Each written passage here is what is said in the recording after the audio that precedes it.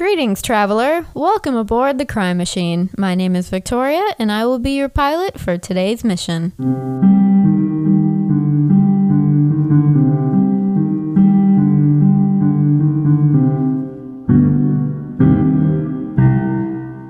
Hello, hello, hello. I'm back. Yas. I think that was the most obnoxious intro I've ever done. Hello. Hi, everyone. I'm back from a not expected hiatus. I think I've been gone for like 3 weeks. No, 2 weeks. 2 weeks, yeah. But yeah, I had a lot going on last week. Had a family emergency. My mom's fine. But yeah, just a lot of things, and then like I had friends here from out of town, and I was driving all over the place, so needless to say, I'm still very tired. It's surprising how much socializing and driving and just being a human in public can really take it out of a person who spends most of her time in her house reading and watching documentaries. Oh, speaking of documentaries, I watched two that, well, I've watched way more than two, but I've seen two recently, and they were on the History Channel. One was about how certain foods got made, so like food companies, so how like the origins of Wendy's, and the one that I particularly enjoyed was Orville Redenbacher popcorn and Pop Secret, which are two brands of popcorn. I think those are the two most prominent brands of popcorn that we have here in the U.S., because I know there's some people who listen to this who do not live here. Would love to know, what are y'all's like standard microwave popcorn brands? Because ours are Orville Redenbacher and Pop Secret. And back in the day, those two kind of came around the same time. I think Orville Redenbacher was first, if I'm remembering the documentary correctly. But I have a horrible memory. But they were like beefing, bro. They had beef, and it's so funny to watch food companies try to outfood each other, because y'all, at the core of it, y'all are making the same thing. Y'all are making popcorn. All popcorn comes from the same thing. It comes from a kernel of corn that you gotta pop. So you're not doing it different. Y'all are literally just doing it with different logos and colors. Personally, I prefer Orville Redenbacher. It just makes me feel fancier.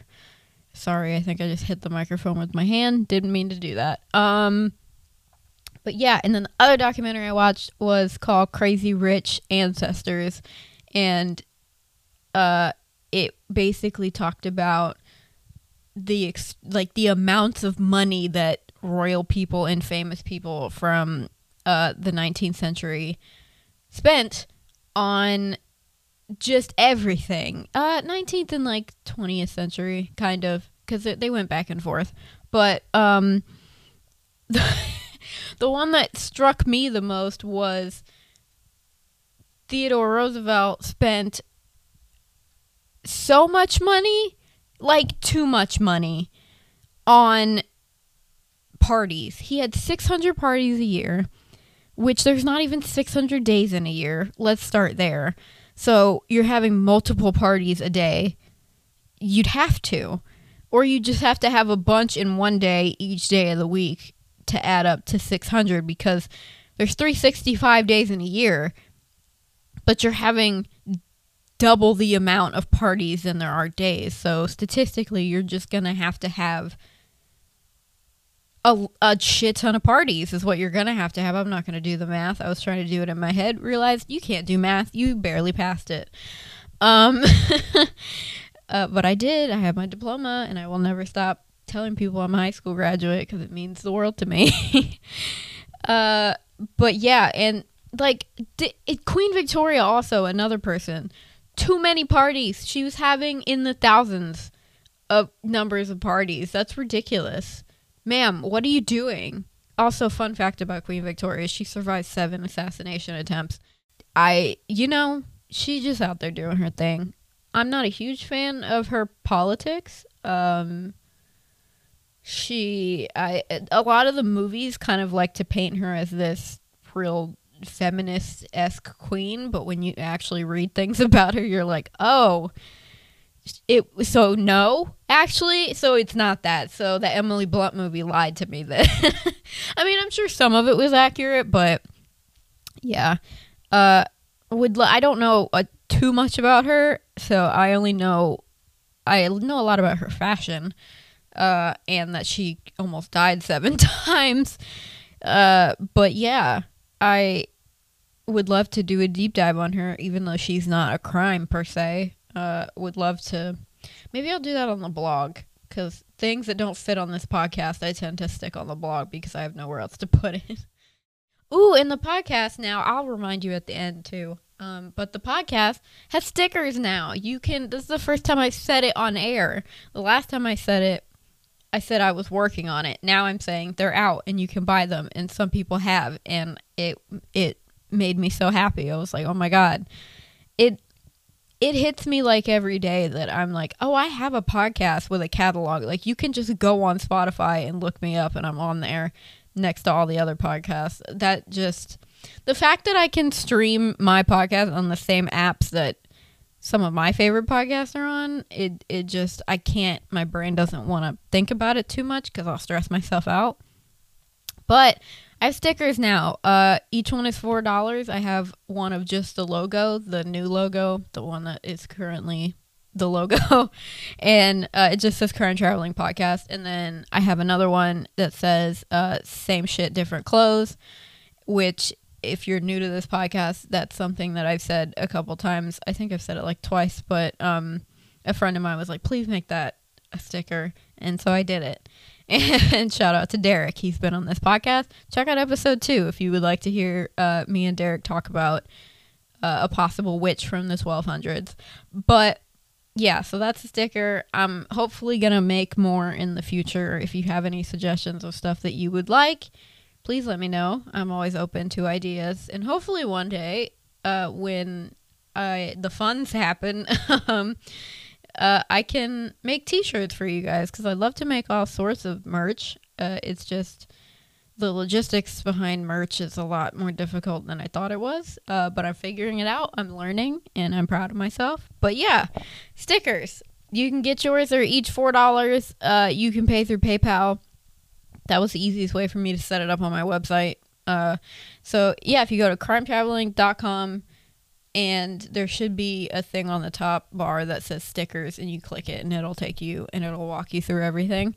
And each sticker, or stickers, if you get multiple, comes with a handwritten note for me. I have cute little stationery, and I write you a personal note. Each person's note is different. I can confirm this. And yeah, it's just been real fun. I love writing letters to people. I think it is a art that is sadly out of fashion now. So whenever I do receive a letter in the mail, I add it to my little wall. I got one recently, and it's my favorite thing ever. And I don't know. I think it's just the writer in me that's like, I love writing people letters. I love getting letters. So if you would like a letter for me and a sticker where you can put wherever you want, they're 3x3 stickers, in case you're wondering about the measurements. 3x3, and they're a circle. You can put them on your laptop. That's what I do. I have one on my laptop of my own podcast. You can put them on, a lot of people I see have those big old, like, aluminum, or they might be tin, water bottles. Those big ones, people put stickers on their water bottles. People put stickers on their cars. I don't know how well mine will hold up on a car. I cannot attest to that. I've never tried it as a bumper sticker, but I've heard people who have done that, and they've put like a spray over it to keep it from like degrading in the weather. You can put them on a book. You can put them on the front of your journal. You can put it anywhere that your little sticker heart desires. So yeah, head on over. I'll also put a link in the description of this episode if you would like to get your very own sticker. All right, so last time we talked, what did we talk about? We talked about Bop or Flop Victorian inventions. That one was actually really fun. The Victorian era, one of the reasons why I love it so much is because the innovation was popping the hell off during that period. A lot of practices and inventions and just things that are ingrained into everyday life now were created during the Victorian era because of the advancement in technology. And just it's just a fun time, but also a lot of stupid stuff was made because which is what the last episode of this podcast was based on. So if you would like to check that out, please head over to the last episode. But today we are talking about a spooky story, and that is all I'm going to tell you about it. This is the most vague I think I've ever been about a case on this show. So let's jump right into it. Sit back, grab a snack, and let's travel back to Massachusetts in 1986.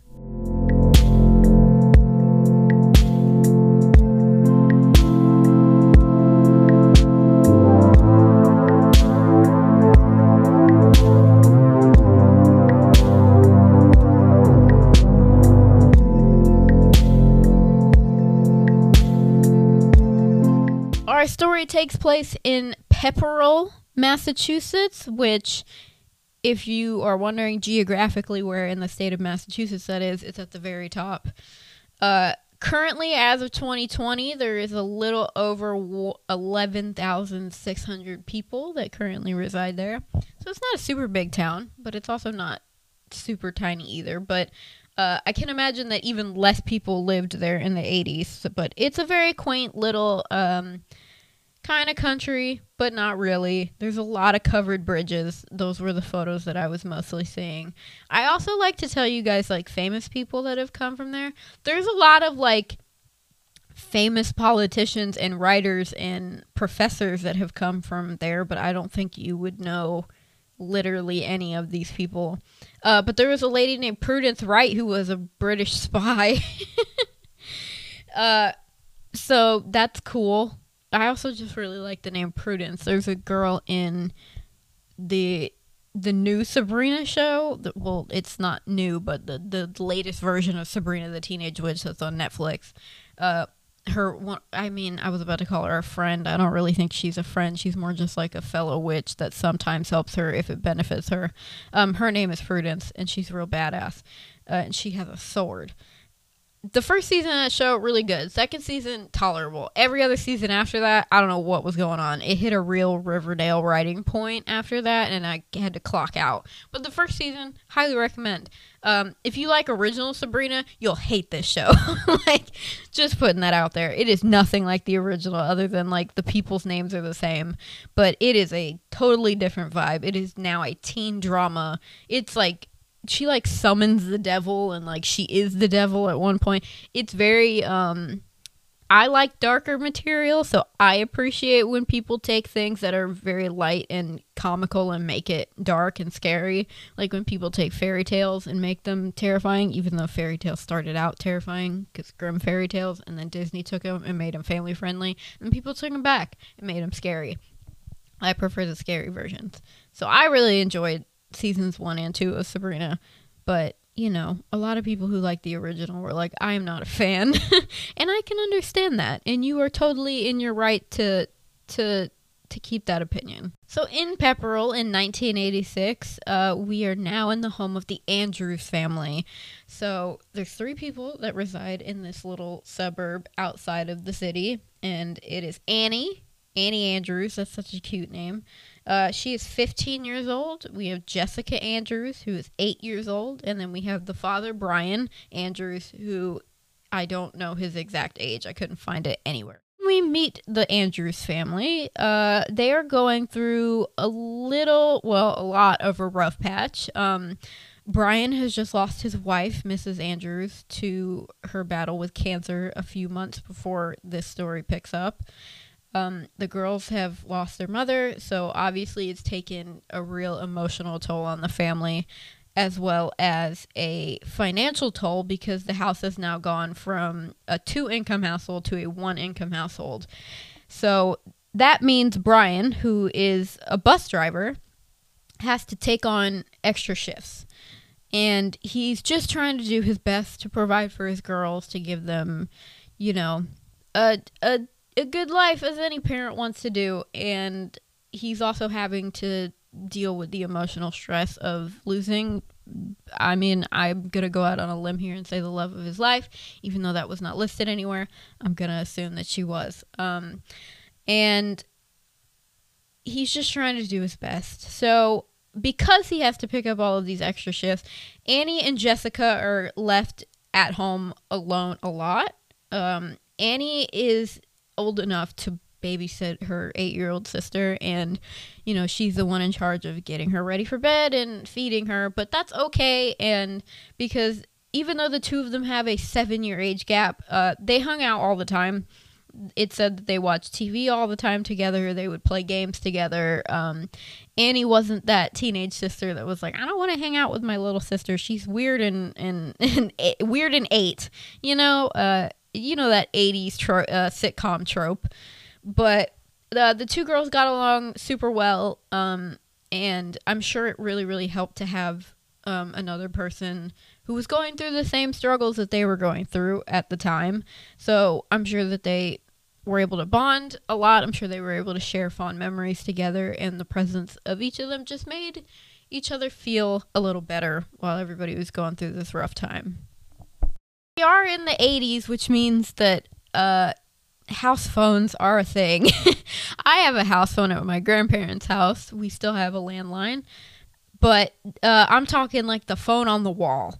So, which I also had one of those growing up because, again, I was raised by my grandparents. So we were very late to get a lot of things. We were late to get cable. We were late to get cell phones. We were late to get a lot of things. But it's okay. We're there now and it's fine. But Annie would, spend a lot of time on the phone. She was a very popular girl. She had friends. And one evening, the phone rings, she picks it up, and she hears a voice that she doesn't recognize. And this voice on the phone introduces himself as Danny. And of course she's wondering, okay, she's scrolling through the mental Rolodex in her head of all of the people that she knows from school. She's like, I don't really know a Danny. And Danny begins to tell her that he lives in the neighborhood, and he goes to the same school as Annie does. So this is high school. When you're 15, you're in high school. High schools are big, so you're not going to know everybody. And he got her number from a friend at school. And he said that he thought that she was very pretty and was interested in talking to her. And Annie is 15, so of course she obliges. And the two, over the next several days, spend hours on the phone with each other discussing everything. And at the end of the week, Danny finally gets up the courage and asks her out on a date, to which Annie also agrees to. Plan is that Danny's going to come over to Annie's house, pick her up, and then the two of them are going to go into town to a local county fair, and they're going to get some ice cream. Just a chill cash hangout, you know what I'm saying? Actually, a fair date sounds really cute. That would be really adorable, actually. So the day arrives. I'm sure if I had to guess, Annie picked out her flyest outfit, which this is the 80s, so it probably involves some very bright colors. And I'm sure her hair was done to the nines. I'm sure her little sister hyped her up the best that she could. And the doorbell rings.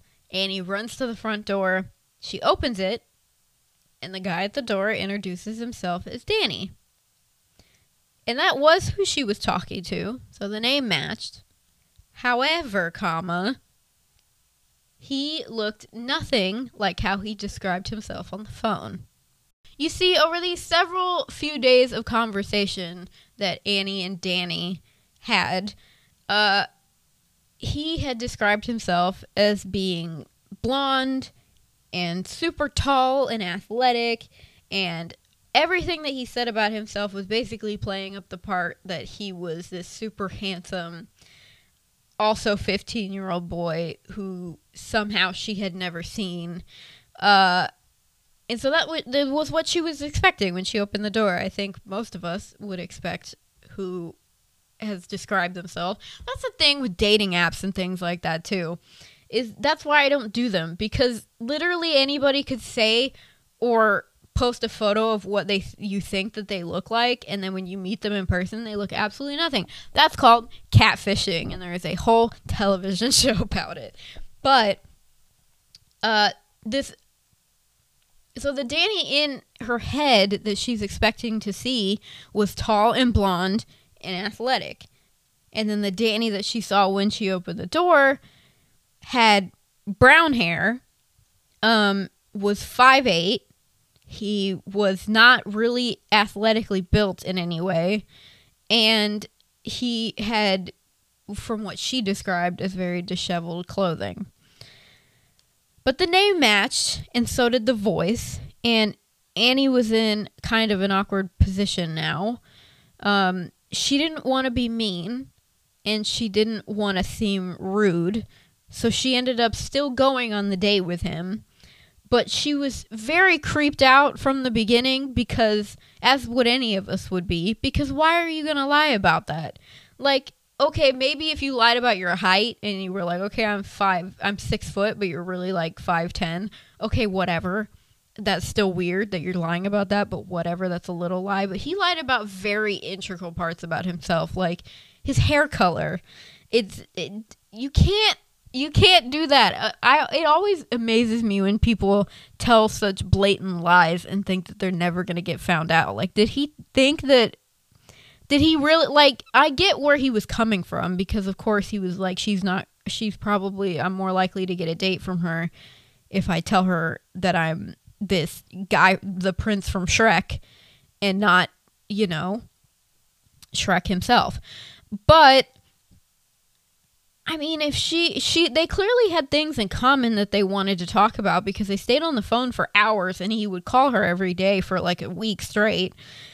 So I'm sure if he had just told her, I'm a dude that goes to school with you and I have brown hair, and just left it at that, or maybe just don't even describe yourself, sir. Just be like, hey, I'm a dude and I'm friends with your friend and I think you're cool. Let's hang out. Don't set up these unrealistic expectations for them, and then you get there and your hair color is different. Like, that's a big thing to lie about. That's like if I walked up to somebody who was like, I have blonde hair, blue eyes, and pale skin, and then I meet the person and they're like, you are a black person with not at all that.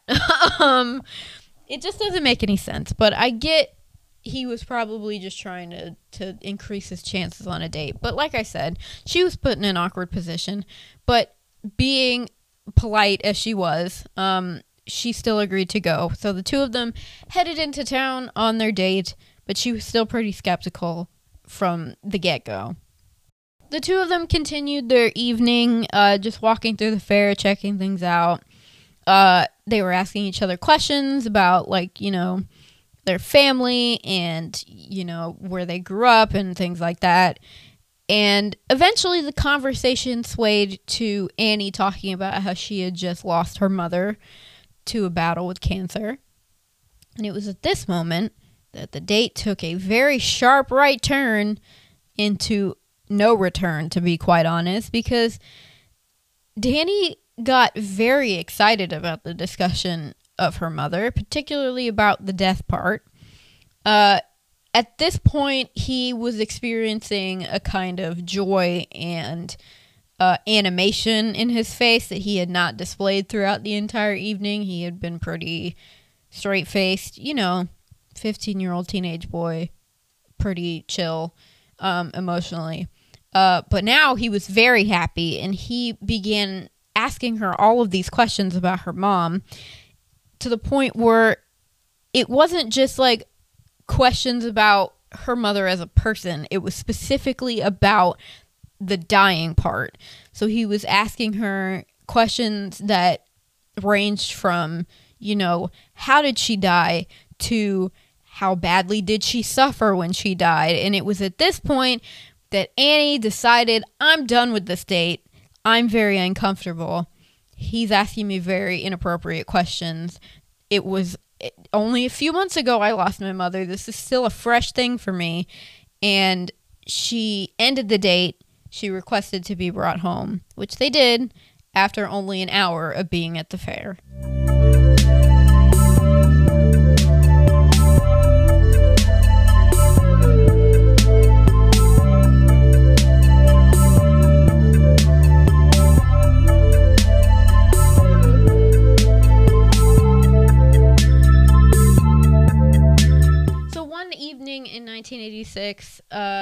Annie and Jessica were just talking about their mother and how much they had missed her, and they were talking about all of the good times that they had had together.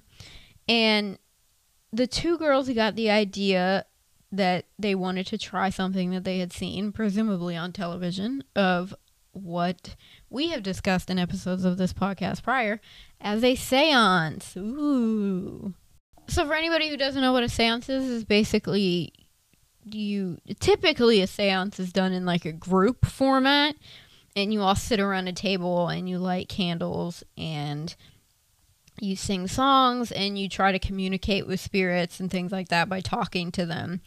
And that's what the girls did. They had candles, they held hands. It was just a mini seance just with two people. And they did this down in the basement of their house. And to be quite honest, it was just kind of two kids having fun. They didn't really take it too seriously. You know, kids, we've been doing morbid little games for the beginning of time. Bloody Mary, I've done that a couple times in the mirror. I've done it with my sister, who is 4 years older than me. So it's a great age gap activity because, you know, everybody's scared. Fear is equal. It doesn't matter if you're 16 or 6. Everybody gets scared. So, the two girls were kind of just doing it to pass the time while their dad was at work. And when their dad walked in the door, they heard him walking upstairs. They quickly ended the seance and they went back upstairs because they didn't want their dad to catch them doing ghost stuff. That night, Annie and Jessica went to bed, and the two girls began to hear a strange noise. And that strange noise was tapping coming from inside the walls of the house. It was rhythmic, and it would happen ever so often and in a pattern. When the first tapping incident occurred, the two girls thought that they had successfully conjured their mother's spirit, and they were kind of excited. They were like, "Oh, it worked!" Like, you know, they're 15 and 8. They're like, "Yes, we did it with no formal training. We did it." But the tapping started to occur every night after that point, and it would only occur when the girls were at home while their father was at work or when their dad was asleep. So the two girls were the only people in this house who ever heard the knocking and the tapping from the walls. And at the beginning of it, like I said, they were kind of excited about it. They were like, we can talk to ghosts now. But the tapping and the knocking got louder, and it happened more frequently as time went on. And it became an issue really quickly because the girls began to not sleep very well. And when you're school-aged, sleep is essential to your daily, I would say, diet. You, as a kid, especially when you're growing and your brain is developing, you need all the sleep you can get. But eventually, the tapping and the knocking would evolve to bigger and more grander ghost activity, because now things like furniture were being moved, and things that the girls would place on counters or on bedside tables were now being moved to different locations, but not by them or their father, because it would happen when the dad wasn't there. One specific incident that I was able to find was that one of the girls would put a plate of food on the kitchen counter, and they would go to a different room for a couple of minutes to get something else or to do laundry or whatever, and then they would come back to get the plate of food, and the food was gone. It was nowhere. And of course they would ask the other sibling, "Hey, did you eat my food?" And they would say no, and that's terrifying. And eventually, when it got to items disappearing, that was when the girls thought it was about time to tell their dad about it. So they confronted the father, Brian, and said, "Hey, I think there's a ghost in our house because things are moving and we hear noises at night." And the dad said, "No, there's not. I don't know." And he just assumed that maybe this was residual trauma from them losing their mother. He also assumed that, you know, grief takes a lot out of you. So they were probably very physically and emotionally drained. And he tried his best to reassure them, but he himself was also very overworked because now he's having to work essentially a 2-man job as one person.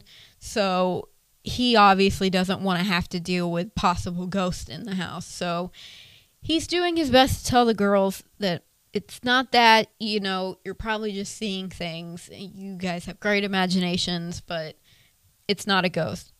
Point blank, period. One evening, the 2 girls were upstairs, presumably in the living room, and they started to hear the knocking and the tapping, which had become a regular occurrence. But this time, the knocking and the tapping was not coming from inside the walls. It was coming from below them in the basement. And so the 2 of them, being scared and home alone, decided that they were going to face whatever this was, but they were going to do it together. So Annie she's smart. She got the biggest knife that they had in their kitchen. Good girl. Good job. That is what you do. You do not go into a place where strange noises are unarmed. And she took her sister with her. Again, smart. You need backup. Even if the backup is 8 years old, you still need it. You take what you can get.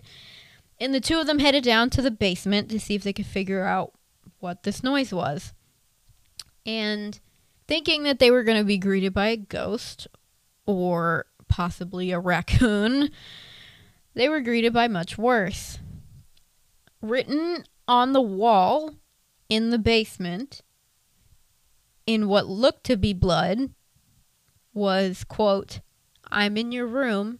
Come and find me." End quote.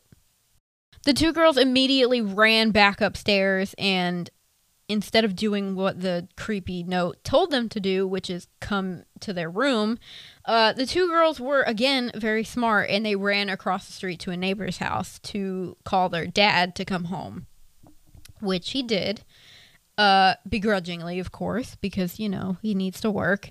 He went down to the basement to investigate, and just from a quick glance, he realized that the blood on the wall was ketchup, and from this point on, he started to think that Annie and Jessica were doing it to get him to come home and be with them more often, because, it was probably tough for them to not have their dad around as much, especially going through what they were going through. And so I could see how Brian would think that.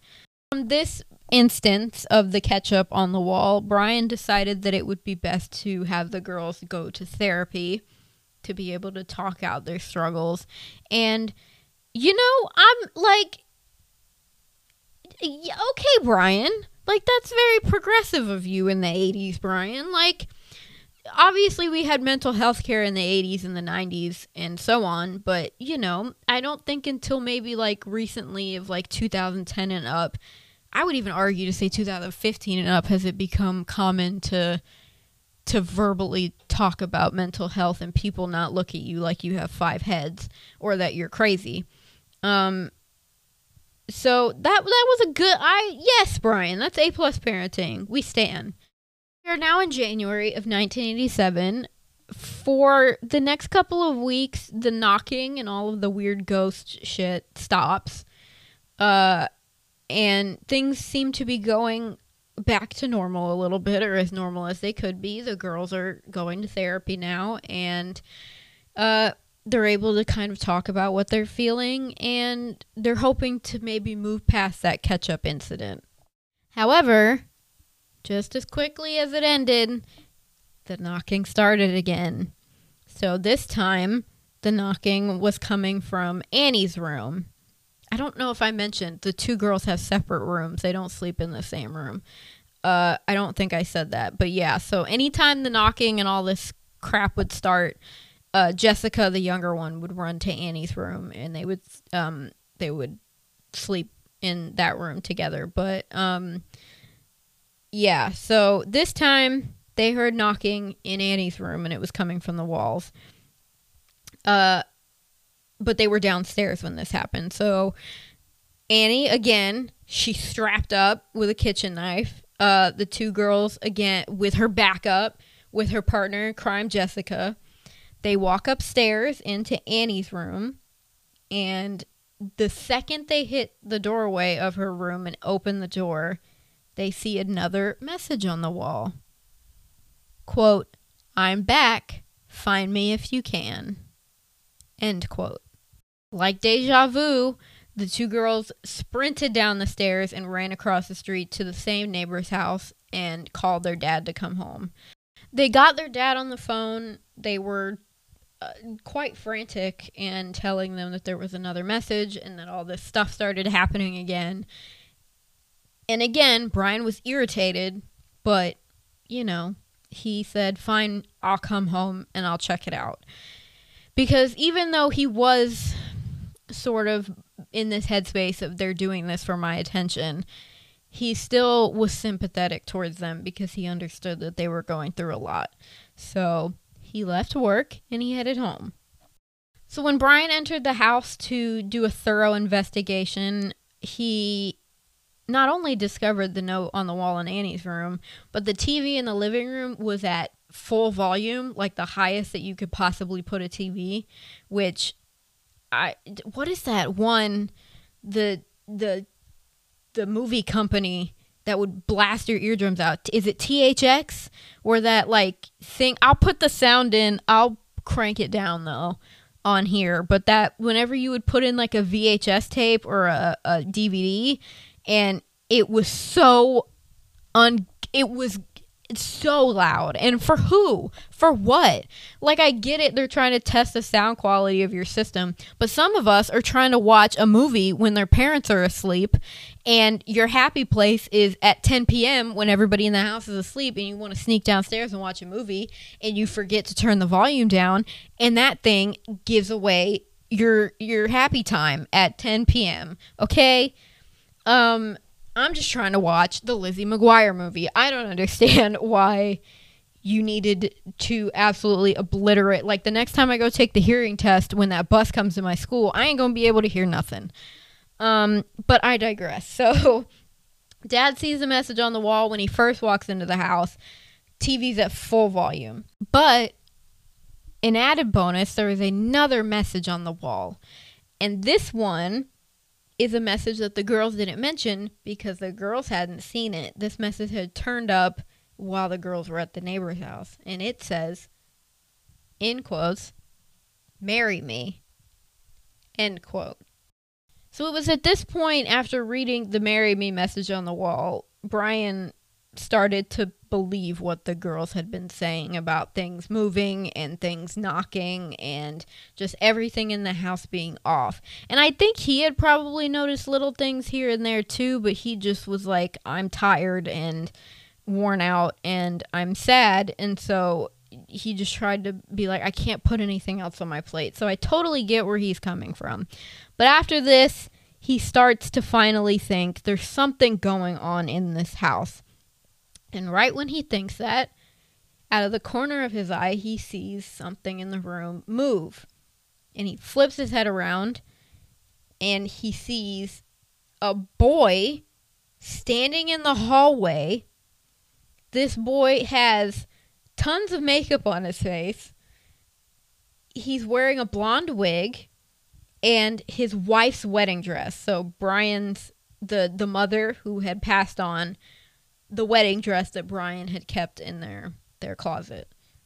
And in this mysterious bride's hand was a hatchet. There were a couple different reports as to what exactly happened next. One of the report, and the one that I'm choosing to believe the most that happened, was that Brian began to have a physical struggle with the intruder, of course, because he's in the house. And at some point during this, Brian gets knocked down or he gets knocked out. And when he wakes up, the boy is gone. And then another version of this that I read was that the girls were in the house with Brian when this happened, and that all of them were able to barricade themselves in a room and then jump out a window and go call the police at the neighbors. But either way, the family was able to make it out of the house and go call the police at the same neighbor. This neighbor's phone bill must be so high. And so, but either way it happened, it all ends in the same way, which is that the family makes it to the neighbor's house across the street to call the police, and the boy disappears. When the police arrived, they did a full sweep of the house, as you do, to collect any sort of evidence and to check out all the messages that were left on the wall. And during the search, one of the officers pushed a dresser that was in Annie's room to the side, and they found a small door that had been in the wall. Imagine, you know how Alice in Wonderland, after she falls down the oh my god, no, scratch that. Sorry, there are tiny doors in Alice in Wonderland, but this is a better comparison. If you've ever seen the movie Coraline, how she goes through that door in her room and goes to the other world, okay, yeah, it's that. So they push aside her dresser, they find a small door. They open the door, and inside the door is a crawl space that the family didn't really know about, or if they did, it was just the parents that knew about it. They push the dresser aside. There's a small Coraline-esque door. They open said Coraline door, and instead of finding a pathway to the other world, they find a crawl space where a very thin, disheveled, dark-haired boy is hiding. And this boy's name is Daniel LaPlante.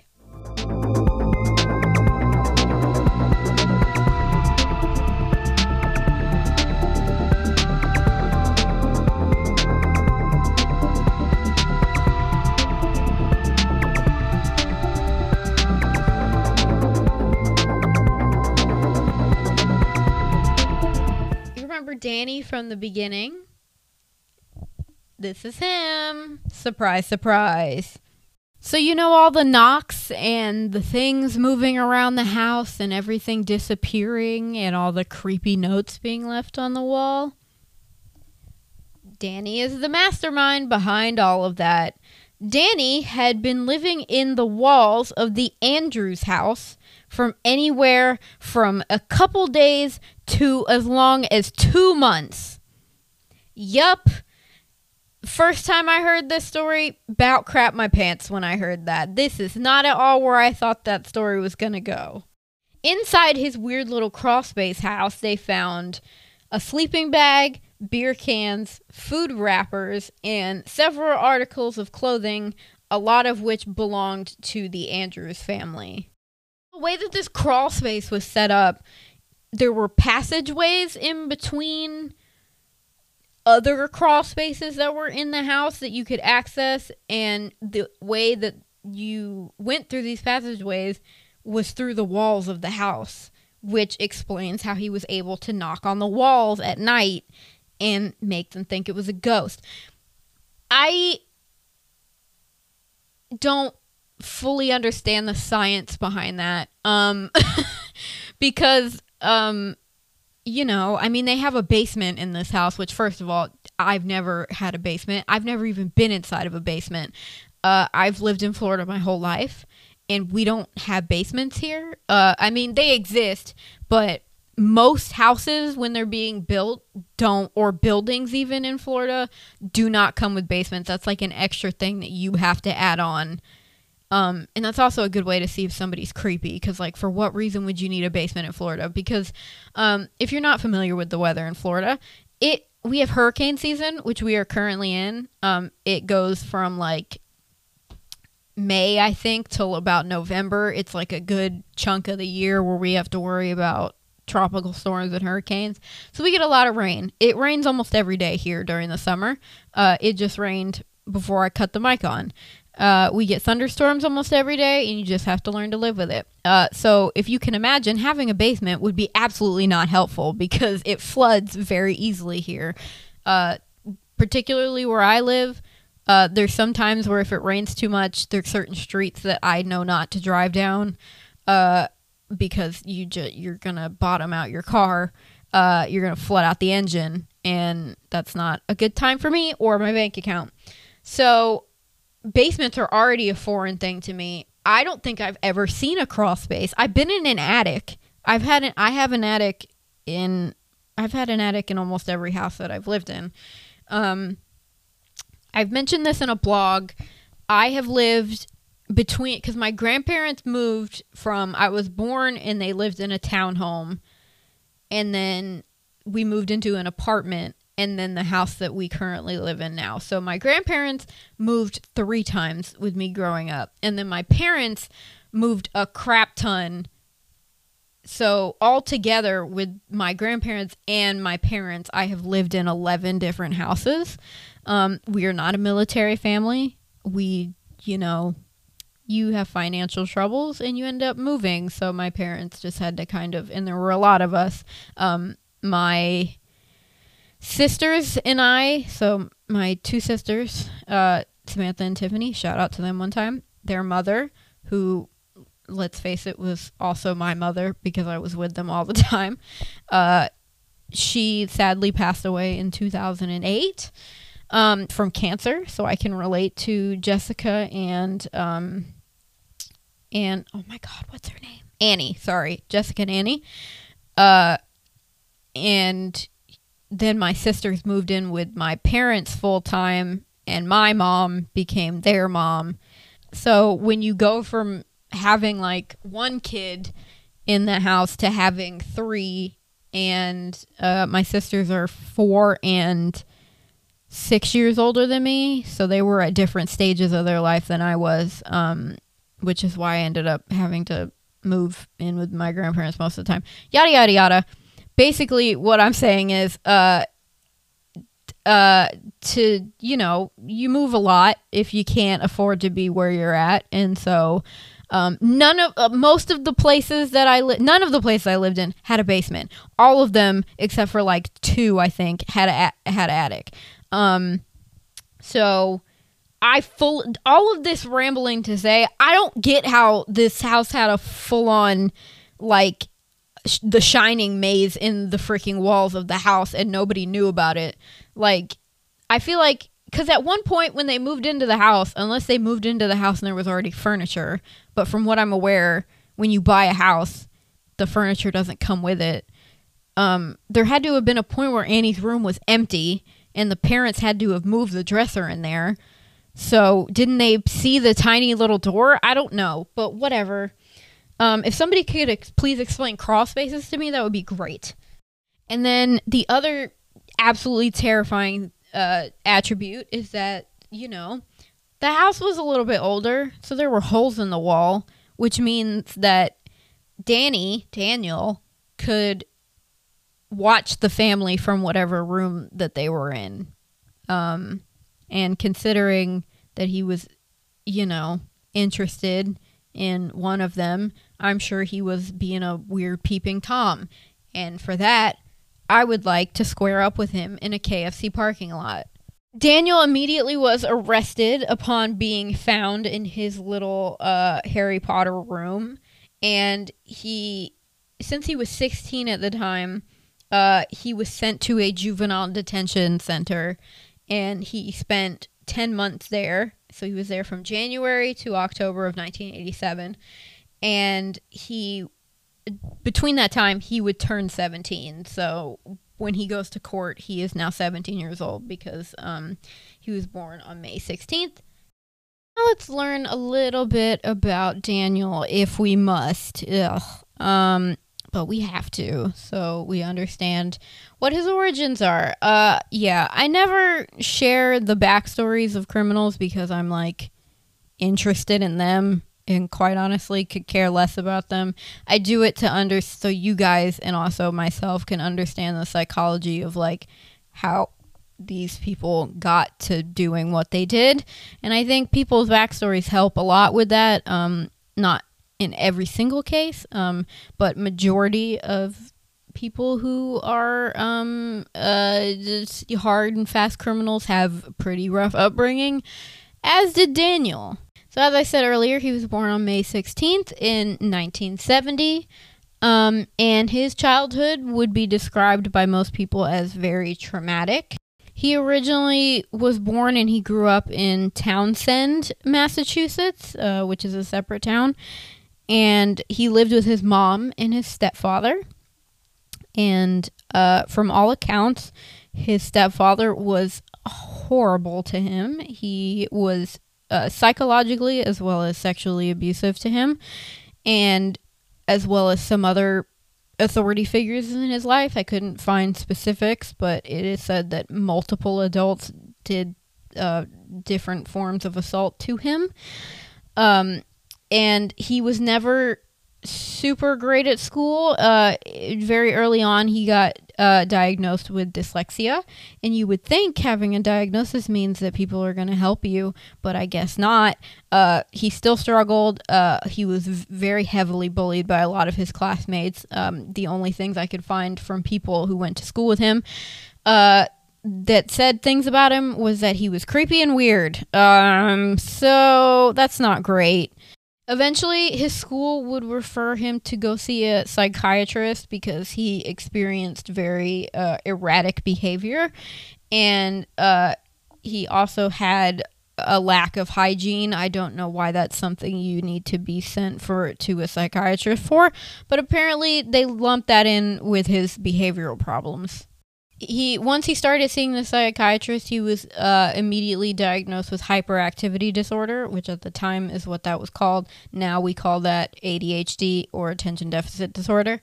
And that's what I thought the definition was going to be, but when I was researching, I had to look it up because I was like, I am not a doctor, so I'm going to just double check, but I'm pretty sure hyperactivity disorder is just another word for ADHD. And I was right. Maybe I could be a doctor. No, I couldn't. I couldn't pass the classes. While this could have been easily treated and, helped him go on to live a little bit more of a stable life, the psychiatrist that he had been seeing had started to sexually abuse him during their sessions. So eventually, Daniel just stopped going. And he spent lots of hours out on the streets by himself because he had very few friends. And eventually, he started looking into houses and doing kind of small petty thefts in people's homes, like stealing necklaces or, stuff that was left out on the tables. And that eventually would grow into more grandiose thefts where he would just full on smash windows and create utter chaos and just leave wherever he kind of went through in shambles. Back to him in court. If we remember, it is October of 1987, and he is now transferred to adult court because he's committed a slew of different crimes, so it's not just one thing. So they're like, he's done a lot, so maybe let's try him as an adult. He's 17 years old, and when you are tried as an adult, you get to post bail, which I knew that part, but I was not aware that juveniles could not post bail. That is very interesting to me. But his mother ended up springing him out of the juvenile detention center that he was at. She posted bail for him, and he left. Eventually, the courts came to the consensus of what they were going to charge him with. So he was going to be charged with 4 counts of kidnapping, 4 counts of armed assault in a dwelling, breaking and entering a dwelling, larceny of more than $100, and malicious destruction of a property. That is a lot of stuff. And he was set to be sentenced in court, and his next court appearance was December 11th of 1987, which was to be held at the Middlesex Superior Court. But he never showed up. You see, after he got sprung out of jail, he kind of went back to doing his breaking and entering things. But this time, he broke into a neighbor's home in an evening of November and stole 2 handguns, which he would then go on to use on December 1st, 1987. We are now at the residence of the Gustafson family, which was 33-year-old Priscilla, her husband Andrew, who was 34, and they had 2 kids, Abigail, who was 7, and William, who was 5. At the time of me telling you this story, Priscilla was pregnant, and she was a nursery school teacher. From all accounts, she was really sweet and nurturing, and all of her friends have nothing but terrific things to say about her. She was a choir singer in her local church, and her whole family was of Christian faith. On the evening of December 1st, 1987, in the home is Priscilla and William. Abigail, because this is the 80s, you can let a 7-year-old walk home alone from the bus stop. So that was what she was doing. It wasn't a long walk. It was super short. I'm pretty sure it was just down the street. And then the husband, Andrew, is at work, which he is a lawyer. So Daniel LaPlante walked 1.5 miles from his home to the Gustafsons' home.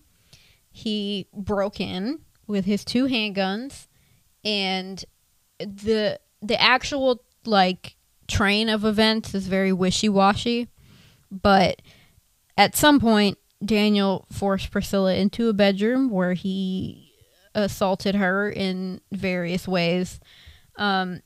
He then ended her life by putting a pillow over her head, and he shot through it twice.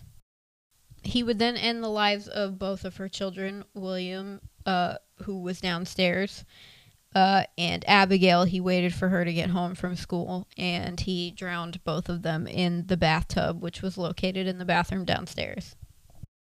So eventually around 5 o'clock, Andrew, the husband, would arrive back home from work, and he already knew something was off because the house was quiet, and when you have 2 children, or even 1 child, your house isn't quiet. But he went upstairs and found his wife dead in the bedroom, and he was too afraid to search the rest of the house, so he went to a neighbor's house and called the police. So the police eventually show up. They do a search of the home, and the evidence that they are able to find is a .22 caliber bullet casing, which is in the master bedroom where Priscilla was found. There was a can of beer that had been left on the counter, and there were footprints that were in the flower bed outside, which would all be very useful for finding the perpetrator. This was when I told you at the beginning, at least the town that the Andrews were in. All of these towns are rather small. They're 10,000 or less people. Now they're 10,000 or less people. I'm assuming in the 80s there were probably 4,000, 5,000 people there maybe. These are small, very close-knit community towns where stuff like this doesn't happen all the time.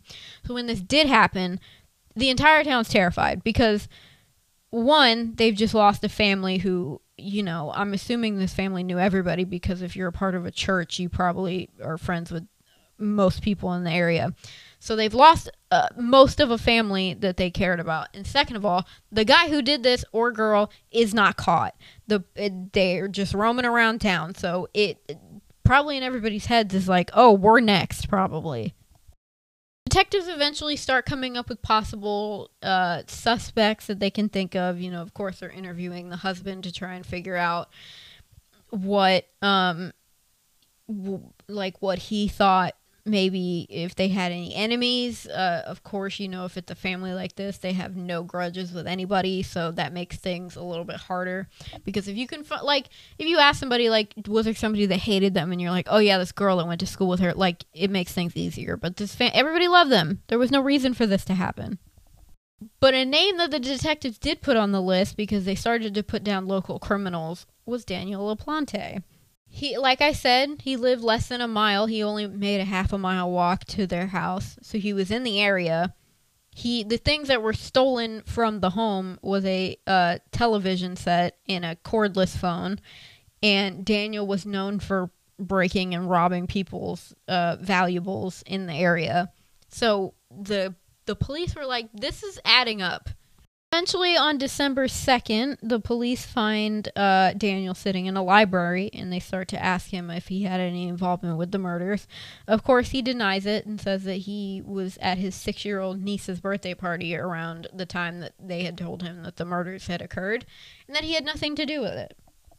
They let him go because they didn't really have any hard proof evidence on him yet, because things were still being tested.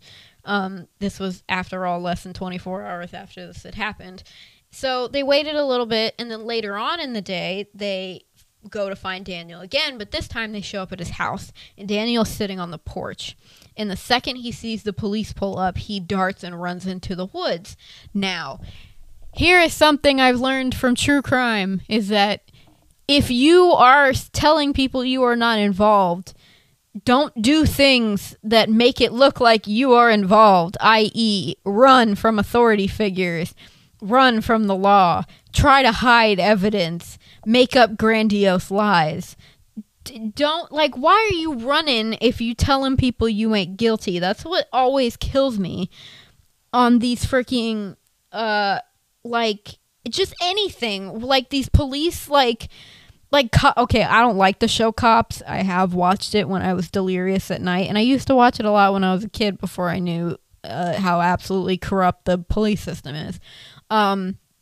But they would always be, like, standing around talking to them, and they're like, yeah, I had nothing to do with it, and they're like, okay, hold on 1 second, I'm gonna go to my car and, like, put in some info, and the second they turn around, they freaking dart, and they're like, why'd you run? And he's like, I can't go back to jail. It's like, sir, you just said that you didn't do it. You gotta, like, if you gonna lie with some conviction. Like, don't run. Moral of the story is, do not run. While the other police officers were chasing him down in the woods, another half of them went into Daniel's house and into his room to see if they could find anything that was incriminating. And they did. They found a wet pair of gloves, which would have been used to drown the children, because it's just awful. It's like, that family didn't even do nothing. It's not like the parents were, like, in the mob and, like, the kids just, like, got caught up in it, whatever, which is still terrible when I read stuff about that. Like, literally, this family was just wrong place, wrong time. Like, if they had been out at, like, Chuck E. Cheese that night, this wouldn't have happened.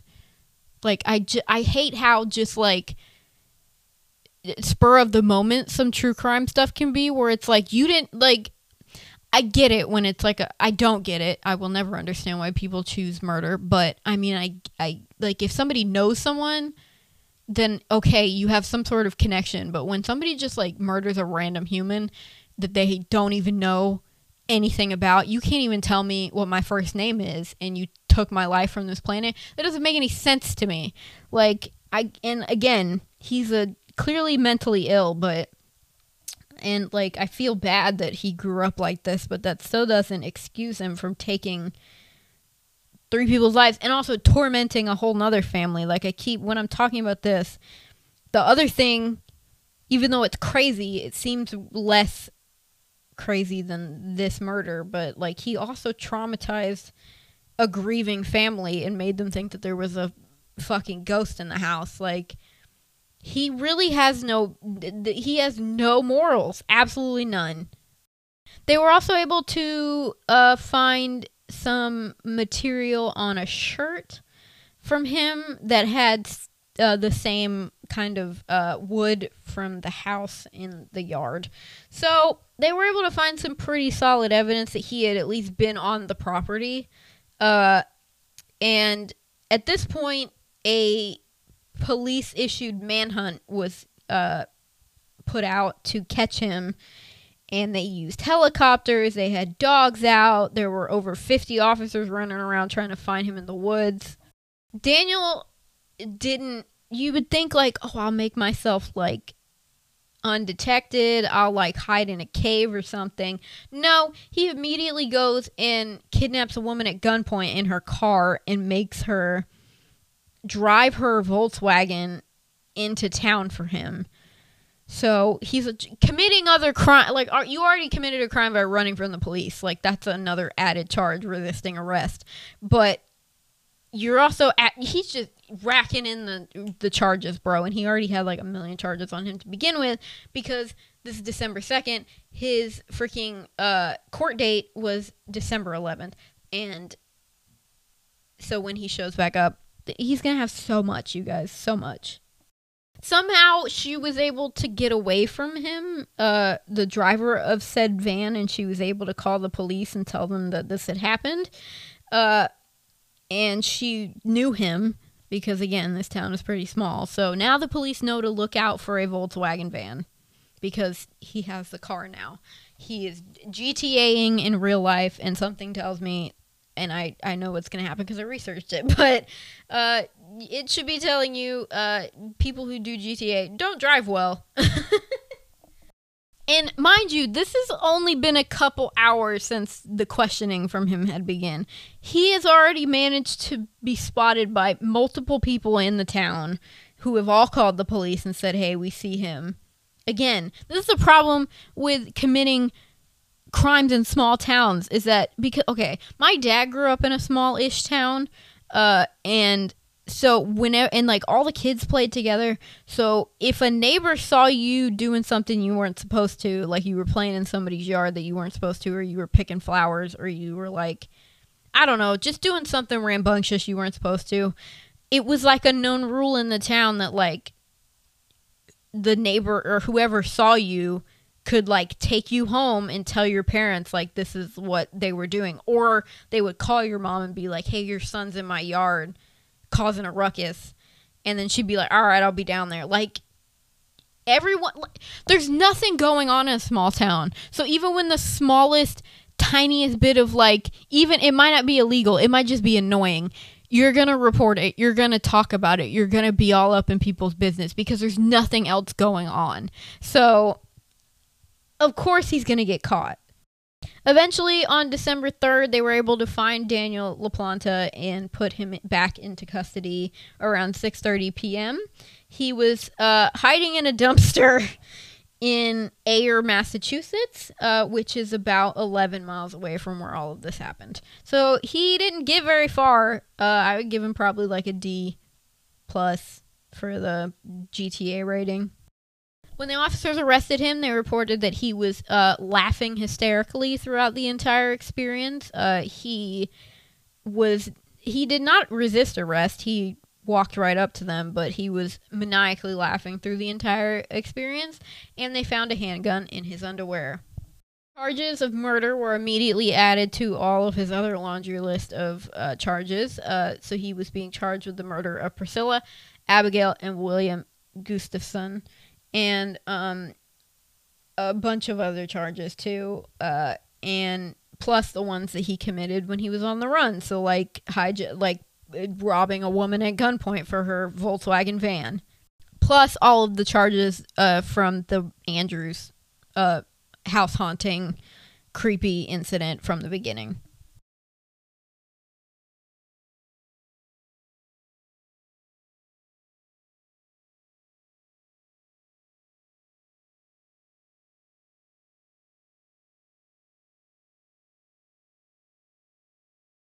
Which I learned from my father, because I wasn't concerned, but I was interested. I was like, what qualifies as fit to stand trial?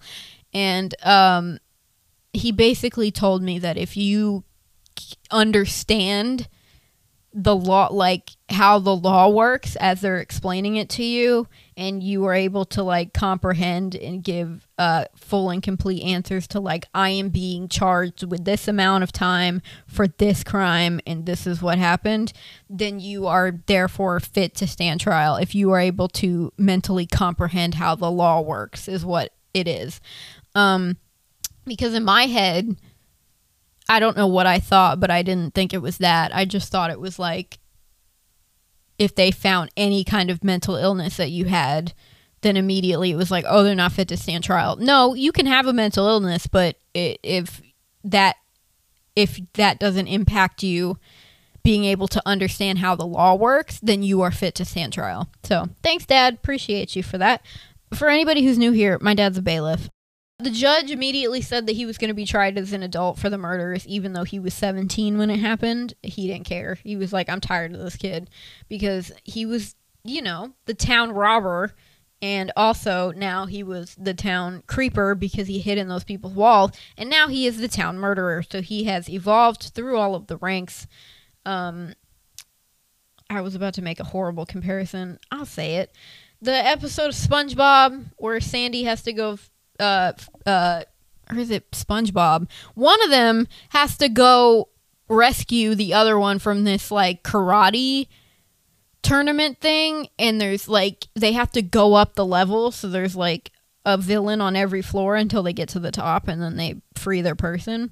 So that's what I thought in my head. My head works in SpongeBob. I have to make a joke or something because this case is like, the beginning of this case is just weird because there's no murder, and it's like spooky and also really freaking creepy because somebody's literally living in your walls. And then the second half of this case is very sad because 3 people lost their lives. Again, since this is a small town, everybody knows each other. They were able to call 50 witnesses to take the stand, some of which were even related to Daniel, and basically say, like, he probably did this. And I also watched him, like, run into the forest, or I watched him in a minivan, or I watched him go on the date with that girl. So, yeah. Daniel, during the trial, just kind of sat there with a smirk on his face. He didn't say anything. He didn't show any kind of emotion or cry or anything. He was just kind of in this weird state of, yeah, I did it, and whatever about it. Everyone in the room, even his own lawyer, said that they got really bad energy from him and they didn't really like him. And he was scary to be around.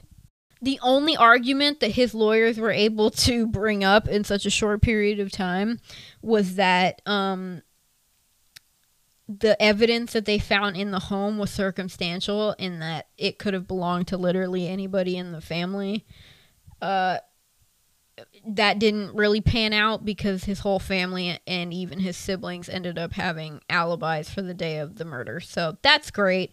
Moving on, they're screwed. His lawyers also did bring up the point of how he was very heavily abused as a child.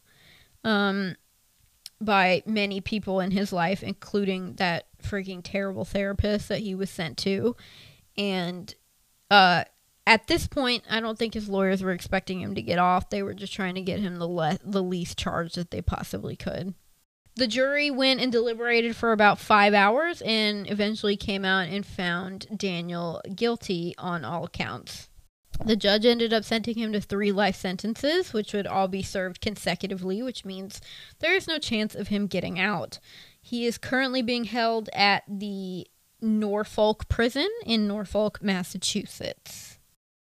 You think it ends there, but it doesn't. I'm going to tell you about where he is now and what's happened after that. So in 1993, he ended up Daniel tried to appeal his conviction, saying that the search that they did of his home, remember when they just kind of pulled up on his crib and were like, we're going to go in your house, there was no search warrant, so that was like unlawful.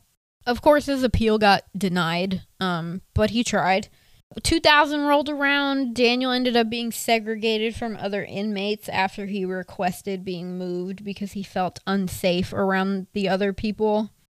He then went on to sue the Board of Prisons, which that's just such a normal, like, that's just such a across the board board name. Board of Prisons. Like, what board do you serve on? The Board of Prisons. It's like, okay, yeah, I get what y'all do. Pretty straightforward, to the point. So he would go to sue them because he was mad that he was not allowed to use the library in the prison, which apparently if you're segregated, you are not allowed access to the library. Should have thought about that before you try to get segregated.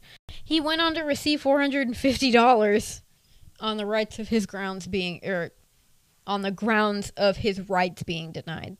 He received from somebody outside of prison, somebody sent him porn. I don't know in what form. I'm assuming a magazine because I don't think they have DVD players in prison. And if they do, it's probably in the common room. And I imagine that anybody can't just put porn on in the main room area. Yeah, no. Group porn session. No, that's weird. But it got confiscated, obviously, because you can't have... It's contraband. You can't have porn in prison. And he kind of bitched about that, so that's not great. And then 2013 rolled around. He made another complaint that he was not being allowed to practice his religion as to the highest of what he could anyway. He denounced whatever religion he was, which I'm assuming it was Christianity, and he is now Wiccan. And he demanded that they give him ritual oils. And these oils included things like dragon's blood, black opium, and honeysuckle. And he apparently, when you're a Wiccan, you also require carrot cake. This case is so weird, man. Like, when you're researching it, you're like, oh, this is weird, but you just kind of, like, add it to your notes because you're like, okay. But when you're saying it out loud, you realize how absolutely ridiculous some of this stuff is, and you're like, oh my god, bro. As of 2017, Daniel is 46 years old. He has gone to the Supreme Court to try to get a reduced sentence. Because he was trying to say that you can't give a juvenile life in prison without parole, which is true, I think, for most states. So his 3 life sentences would have mean that he would have had to have served 45 years in total. But if he had served them concurrently and not consecutively, that would mean that he would have been eligible for parole in 2017 instead of 2032, which is why he was trying to go to the Supreme Court and be like, hey, I was a juvenile. Of course, the family of the Gustafsons showed up and were like, hey, no, because duh. Like, why would you do that? And, you know, if I was a family member of somebody who had been murdered, and that person was trying to get out, I would be afraid for not only my own safety, but the public safety, because you personally are aware of what this person can do. Like, they ripped away half of your family. Of course you're going to want them to stay in prison. Daniel eventually, at his resentencing hearing, made a formal apology to the Gustafson family and said, quote, I do not have the words to fully express my profound sorrow, but I am truly sorry for the harm that I've caused. From the very essence of who I am, from the depths of my soul, I am sorry. End quote. People who were there and heard this apology said that it was dog trash and that it wasn't good enough, and that his tone of voice and his demeanor was absolutely insecure and insincere. One of the Supreme Court judges at Middlesex Supreme Court said her name was Helena Kazanjian. I believe I'm saying that correctly. Maybe, probably not. She was like, no, I don't believe that he's been rehabilitated. He seems just as cold as the day that we met him. So, she resentenced Daniel to his original sentence, which was 3 life sentences, to be served, consecutively. And he has the opportunity for parole, after he serves 45 years. And in 2017, he had served 30 years, so he'll be out in 2032. So, update on the husband from the... his name is Andrew. Okay, because the family from the beginning, their last name was Andrews. The father of that family who was murdered, his first name is Andrew. So Andrew Gustafson, he ended up remarrying a woman in 1989. Her name was Carol, and she had also lost her husband. And when the two of them got married, this is a cute little fact, when the two of them got married, they each wore 2 wedding rings. One was for each other, and then the other one was to remember their spouse who had passed on. The two of them went on to have 2 daughters named Holly and Laura, and Andrew quit being a lawyer, and he eventually went to work for the state of Massachusetts as a child advocate. He would do that for about 12 years, and then he would eventually go on to the Massachusetts Conference of the United Church of Christ, where he would work there. I couldn't find anything about the Andrews family, that first family, where Daniel was being weird as hell. And also, when I was doing research about them, everything that I read said that the daughters' names were Annie and Jessica, and one blog that I read said that their names were Tina and Brenda, and I had a full-on freak out because I was like, did I research this whole thing and I didn't even get their names right? No, that one blog just messed it up. I don't know where he got Tina and Brenda from. I was tripping. But I couldn't find anything about them. I hope they went on to live a better, safer feeling life, because I can imagine it's scary, especially when you're a kid, when you find out somebody was living in your walls, especially if it was somebody that you went on a date with at 15, the creepy boy that you went to the fair with, like, that's the idea. Just somebody, like, is in your house, but you don't know that they're in your house, but they know that they're in your house. Like those videos that you see where like people put up security cameras in their living rooms, and like people will be living in their attics and they'll come down at night to get food, and then the people who actually live in the house will be like, yeah, we would wake up in the morning and like food would be gone, or like the milk would be less. And I'm just like, how are you not more concerned? Like, people were just like, yeah, we just thought we were tripping. And it's like, no, trust your gut. I think what we can take from this story is trust your gut.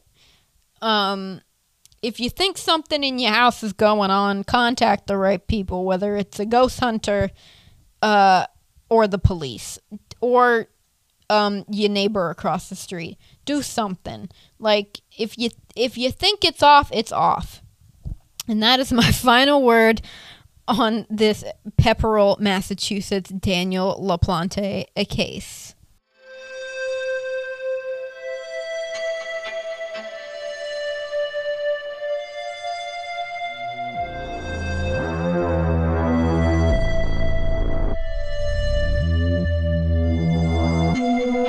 Well, that's going to do it for me with this episode. I'm glad to be back. I'm always so sad when I don't do this show because it truly brings me a lot of joy, even though we're talking about very sad things.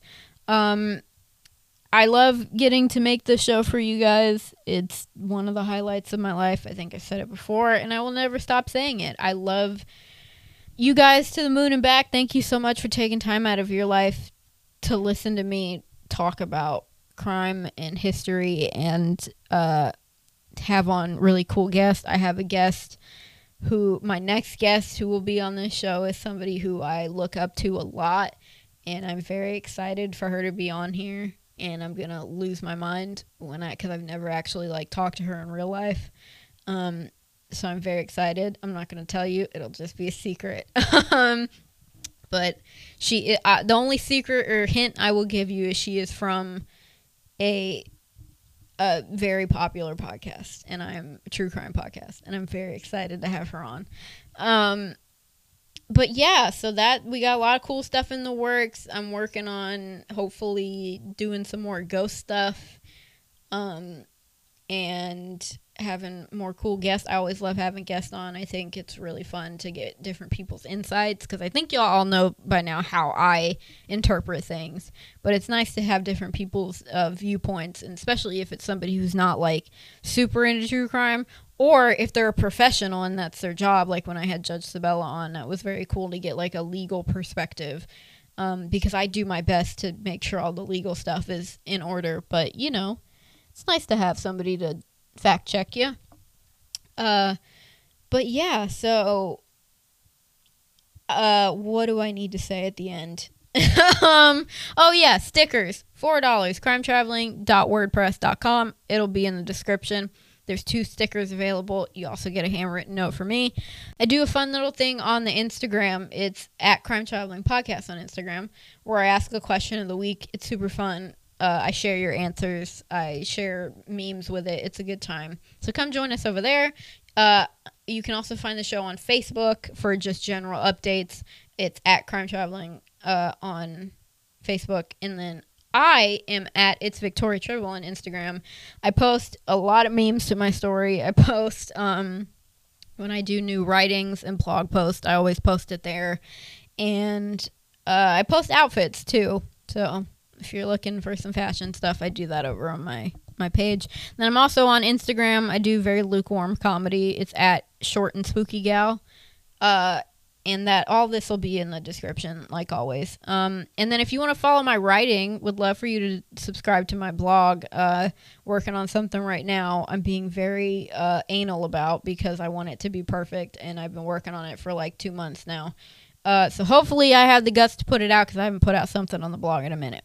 So that's crimetraveling.wordpress.com. Go to the top, blog, and then if you scroll down, it'll let you put your email in, and you can get notified whenever I post a new blog post, because I am a writer. I'm trying to tell myself that. I'm not trying to be a writer. I am a writer. If you do it, you are it.